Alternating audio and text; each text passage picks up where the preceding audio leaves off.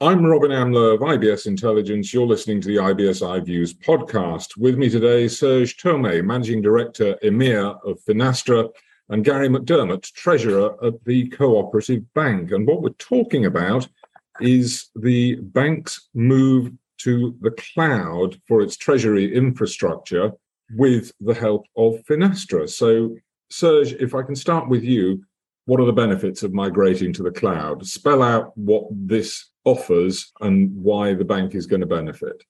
We've seen a lot of interest in digital transformation, and this is where we see CEOs of banks going towards cloudification, moving their infrastructure towards the cloud. And mainly why they do that, cost efficiency. So they reduce their costs because of the infrastructure that is now completely hosted on the cloud, managed by an expert in financial services and technology provider. And at the same time, it gives them operational efficiencies. So in terms of digitizing and automating the processes, cloudification is the way forward for all the banks. You will see as well certain banks that do that in order to keep up with the latest technology. So currently, traditional banks, they have to upgrade their infrastructure, upgrade the software every now and then to the latest version of that software in order to keep up with securities and regulations. When you move to the cloud, that's taken care of by the provider, by the vendor that is managing your solution on the cloud. These are mainly the drivers, I would say, if I want to keep it short. Let me turn to you then, Gary. You're the bank, you're the banker. How is the migration to the cloud going to change the way you manage your operations, and what benefits are you hoping that it will bring? Well, our core treasury platform, Rob, has not been upgraded for over a decade for one reason or another, given wider challenges afflicting the bank. So we're currently sitting with a piece of software to manage treasury, which is out of date, coming to an out of support situation in terms of the hardware it sits on. So heading into this year in terms of transformation, it really was a must-do in terms of making it fit for purpose. And some of the points Serge mentioned, it's about making sure that those maintenance costs going forward are under control, but also there's a commitment there to the longevity for the platform, rather than coming back to the bank to do a load of IT upgrade and maintenance work itself at periods of time when it may not have the resources or bandwidth to do so. So the benefits are A, it's more nimble. B, in terms of the regulatory requirements that do change, and the cost to upgrade can be significant when those come along. It being in the cloud makes it much more swift and easy to implement than the bank doing it itself, if that makes sense. And then C, we like to think by making sure on the very latest software version in the cloud, you gain those real-time operational benefits from the end-to-end management of treasury from the front through to the back office. I suppose the key benefit in what you're describing is the ability to have a continuous upgrade without having to go through a huge big bang process once every 10 years, once every 15 years or whatever. So You're not ripping down, tearing apart. It's an incremental change if you're using a cloud-based service. Exactly, Robin. Yeah, I'd see it like being on an iOS service on your iPhone, where once a year or once every other year, it's a simple upgrade in the cloud driven by the provider, rather than a load of work internally with our own IT function to deliver that upgrade. That's in very simple terms, that's the benefit. But you are also, and I don't mean to upset Serge putting it this way, you are also tying yourself to a provider. And from the bank's perspective, you've also got to be sure that there are no concerns with that provider.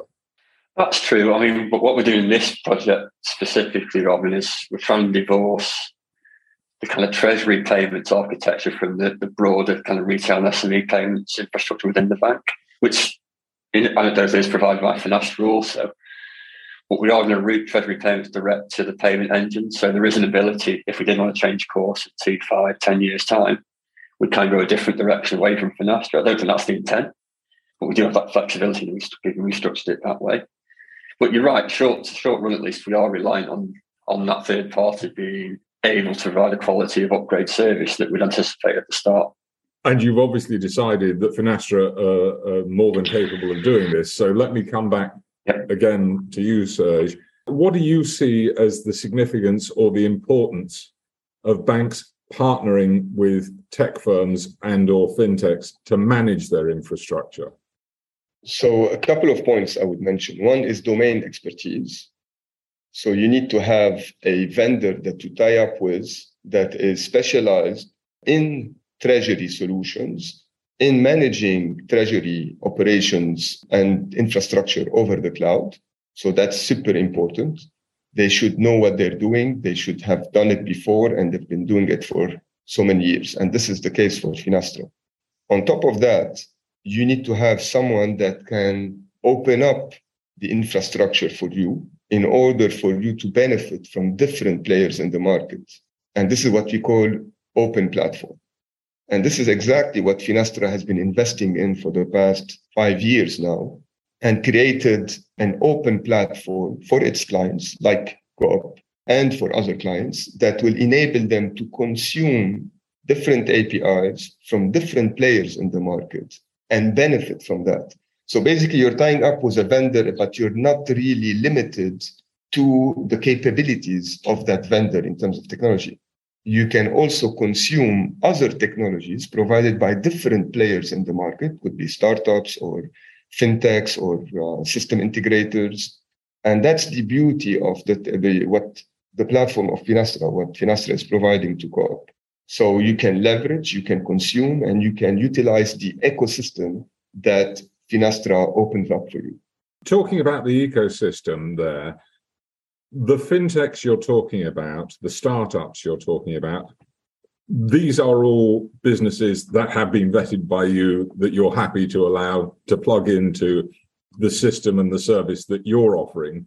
So they have to clear that hurdle. So that gives aid and comfort and confidence to the institution, in this instance, the cooperative bank, to be able to consume them with confidence. Absolutely. Gary, the cooperative bank in the UK has a reputation and stakes its claim to be significantly different from other financial institutions because of its ethical stance. Is that continuing, Gary? Is that something that the Co-op is always going to be clear on? And what does that mean for the bank? Absolutely, Robin. Yeah. So as you mentioned, we like to think we've been a pioneer for ethical banking before it became in vogue. So we've been net carbon neutral since 2007. We've been pioneering particular social and ethical causes since the early 90s. So it's not a choice now. I guess it's in the DNA. It's part of the Articles of Association that we maintain that values and ethics-led business model. So on the supplier side, Robin, we go through quite a heavy-duty ethical screening, and at the inception of any third-party procurement, including this, Treasury Systems Transformation project. So we have to be sure there are no red flags from the third party in respect to their tax practices, business processes, third-party relationships that would be detrimental to that brand and ESG image effectively. So in short, yes, it's here to stay. That is the key part of how we think customers continue to bank with Co-op in 2022. Well, let's just underline that then. How does working with Finastra align with your focus on environmental, social and governance factors and keep them at the heart of your strategy? What does the system that you signed up for, that you are going to be employing, do that helps you maintain that stance? Yeah, so in the treasury operation, Rob, it's pretty vanilla what we do. So we're still an only bank. In the treasury team, we look after the HQLA portfolio, or in simple terms, the securities portfolio. So anything that's not cash is in highly liquid government bonds or super financial investments or covered bonds, prime securitization deals, etc. And we have a requirement on mandate that a certain threshold meets an ESG score provided by Sustainalytics or an SCI of a certain level. So in very simple terms, I guess, we need to ensure in the requirements that the core data output from the Condor solution gives us enough data to determine that threshold is under management, under control, if that makes sense. We think over the coming years we'll increasingly ratchet the requirement where that threshold tips to even greater evidence to the market that we're taking this thing seriously in terms of where we get to in the medium term. And Serge, Finastra obviously has got to align itself, specifically in this instance, with the values and the requirements of the bank. What are you doing to maintain this stance? Finastra is focusing on several ESG components or initiatives. And one of them is definitely what Gary mentioned in terms of carbon neutrality. So we are aiming to be carbon neutral by 2030. And this is a priority for all Finastra leadership and employees. We're also investing in financial inclusion, and this comes with the technology that we provide, the ease of use of our technology, and the accessibility of this technology so that everyone has access to such functions and features. And at the same time, we enable the youth to benefit from such a technology. So we're focusing on the universities and the schools to make sure that we raise awareness on how to use Finastra's technology. In terms of Condor and treasury management, the cloudification is part of that. We want to have a small footprint when it comes to hardware and energy consumption, and we want to consolidate how we provide this technology to multiple players in the market from a single cloud infrastructure instead of replicating it in-house deployed for every single cloud. Well, one thing we can say specifically about going to the cloud as a solution is that implementation should be way faster. Absolutely. And way simpler. Absolutely. Correct. What's the kind of interface that you're presenting to people with Fusion Condor? How easy is it to use? How much training would banks need to undertake, do their employees need to undertake to be able to get on with their job? Because their job is not to be a technologist. That's your job. Their job is to be a banker. Absolutely. Absolutely. And this is what we're focusing on with the transition into cloud. This helps, of course, the computing power. And this is at the core of the business of any treasurer. They want data to be processed faster. They want to have access to data in a quick way. And they want to be on the latest version that is available in the market immediately. So time to market is super important for them. If they need a feature and function, they don't want to build it. They want someone to provide it to them as soon as possible.